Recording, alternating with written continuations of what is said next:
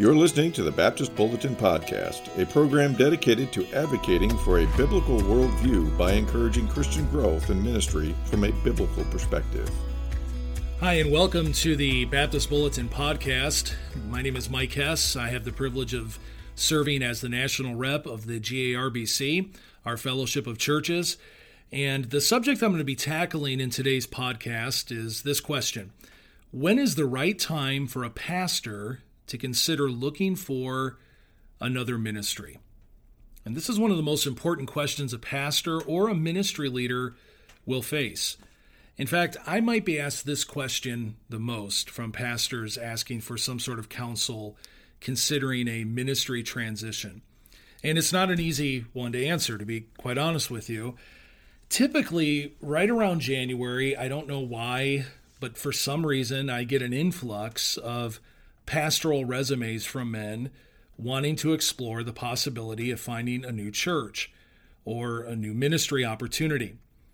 And I just want to put this disclaimer out there so everyone can understand that I do not believe that it's always sinful or self-serving for a pastor to look for a different ministry. There's a lot of variables involved with this. There's a lot of things to consider, outside factors that the scope of this podcast cannot consider right now. But I do want to go over this. I first want to go over pointing out some wrong reasons to look for a new ministry. And these are what I would consider reasons that you should avoid. And the first one is you desire a bigger ministry or a bigger platform. And I think the principle Jesus gave in Luke chapter 16, verse 10, when he said, "Whoever is faithful in very little is also faithful in much. And whoever is unrighteous in very little is also unrighteous in much." Now, the principle there, the main thing that Jesus is driving home there in that parable is money. And when he gives the point of the parable, I think there's an overarching principle that is applicable to all of us, and it's simply this: if you're not faithful in maximizing the stewardship that God has entrusted to you with what you have now, you won't be down the road. And it is a dangerous position of your heart to be in when you say, I want a bigger platform, I want a bigger church, simply to make more of you. I think that's a wrong reason to look for a new ministry. I understand there's some factors to think about. Maybe you say the current church you're in right now limits your giftedness. You think a bigger platform would give you more of an opportunity. I'll get into that in a little bit. But if all you're looking for right now is a bigger platform, a bigger church, I would sincerely and honestly question the motives behind that. Because if you're not faithful with what you have now, saying that if I just had more and a bigger influence, I would be, there's some erroneous thinking there that's going on that I want to challenge you with. A second wrong reason would be is that you want more money or lucrative benefits. Again, there's nothing wrong with providing for your family. Certainly a church should understand their responsibility to a pastor and taking care of the man and his family that God has blessed them with. But if that's the only thing you're looking at when looking for a different church, again, you want to put the brakes on, pause, and ask, why is this the main concern? Third one is this, is that you're looking for an easier ministry. Less problem people, thinking the grass is greener somewhere else. And I would challenge you, first, just look through the epistles in the New Testament, and every single church had some sort of issue they had to work through. But also understand, if you have the right biblical anthropology or understanding of man, people are going to be problem people everywhere you go. People sin everywhere. Sin is universal. The problems that people have transcend to whatever geographical location you're at. Running from problems and running from challenges that you have in your church simply guarantees they're going to be there at the other church. And if you're not trusting God's resources right now with what God has given you, understanding His Word is sufficient to deal with problem people, you're going to face the same challenge at another church. Here's a fourth reason. You're running from unresolved conflict. This would be another bad reason to leave a church.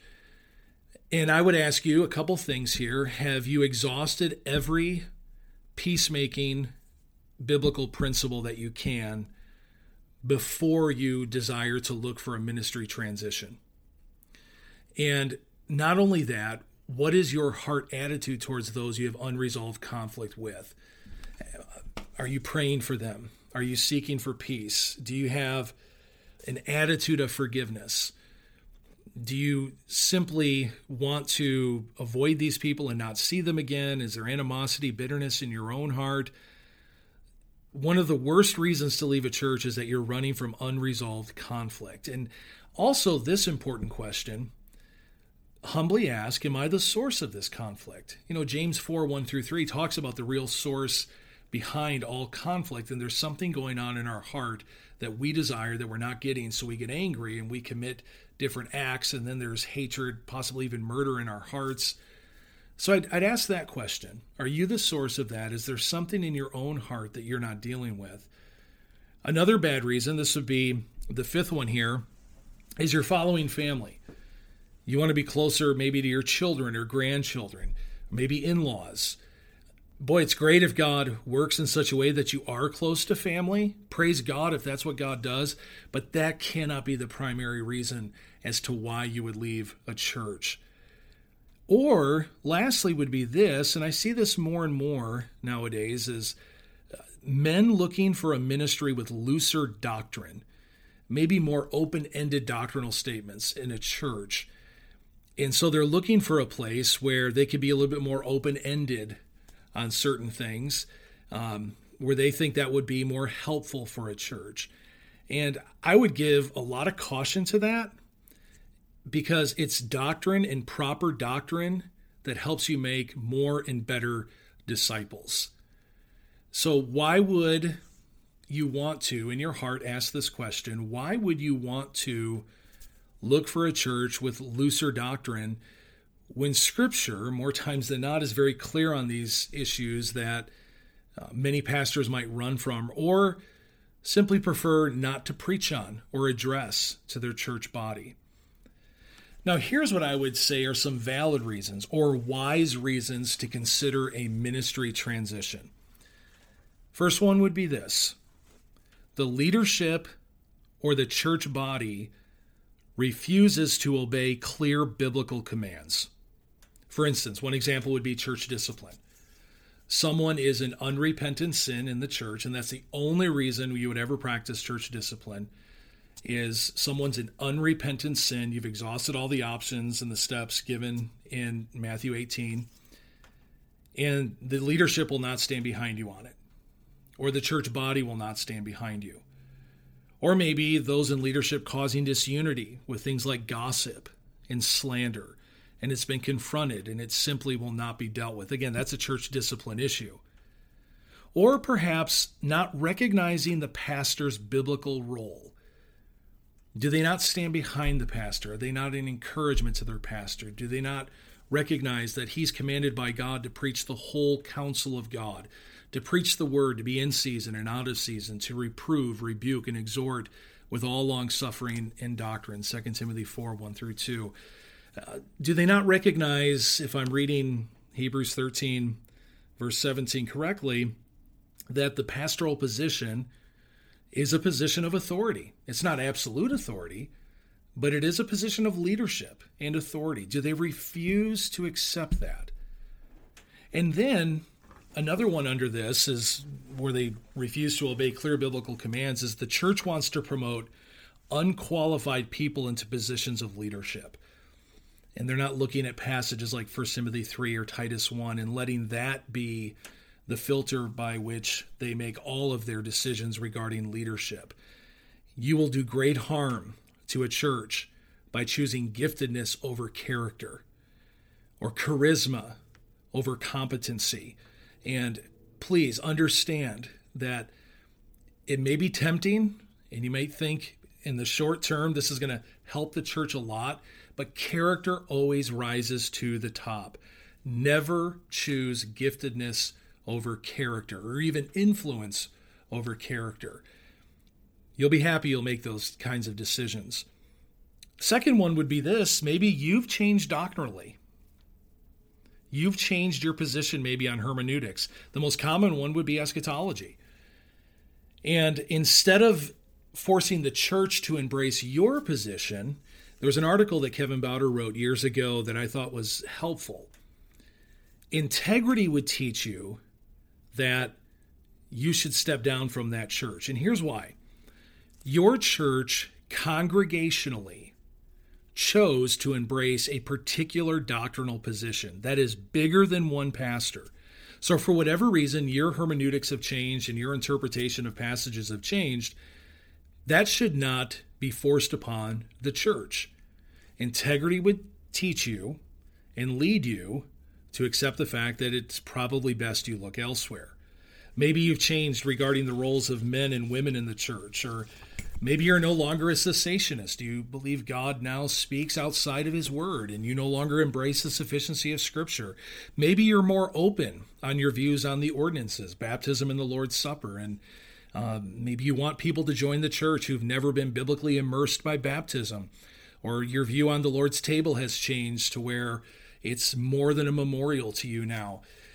Then I think it'd be the right time to seriously consider looking for another church. I'm not condemning you if your doctrine on that has changed, but I do think integrity would teach you to look for a different position somewhere else. Here's another, what I would call, valid reason. The Lord has brought to you another ministry opportunity. You've sought counsel about this with, and I think every church leader should have this, every ministry leader, trusted, wise, and biblically minded ministry peers who are not afraid to speak truth into your life. You look at this opportunity and you can honestly say this would be a good use of the stewardship of your life. Again, I hearken back to the passage in Luke 16 dealing with the whole issue of stewardship. If you're not faithful with a little, you will not be faithful with much.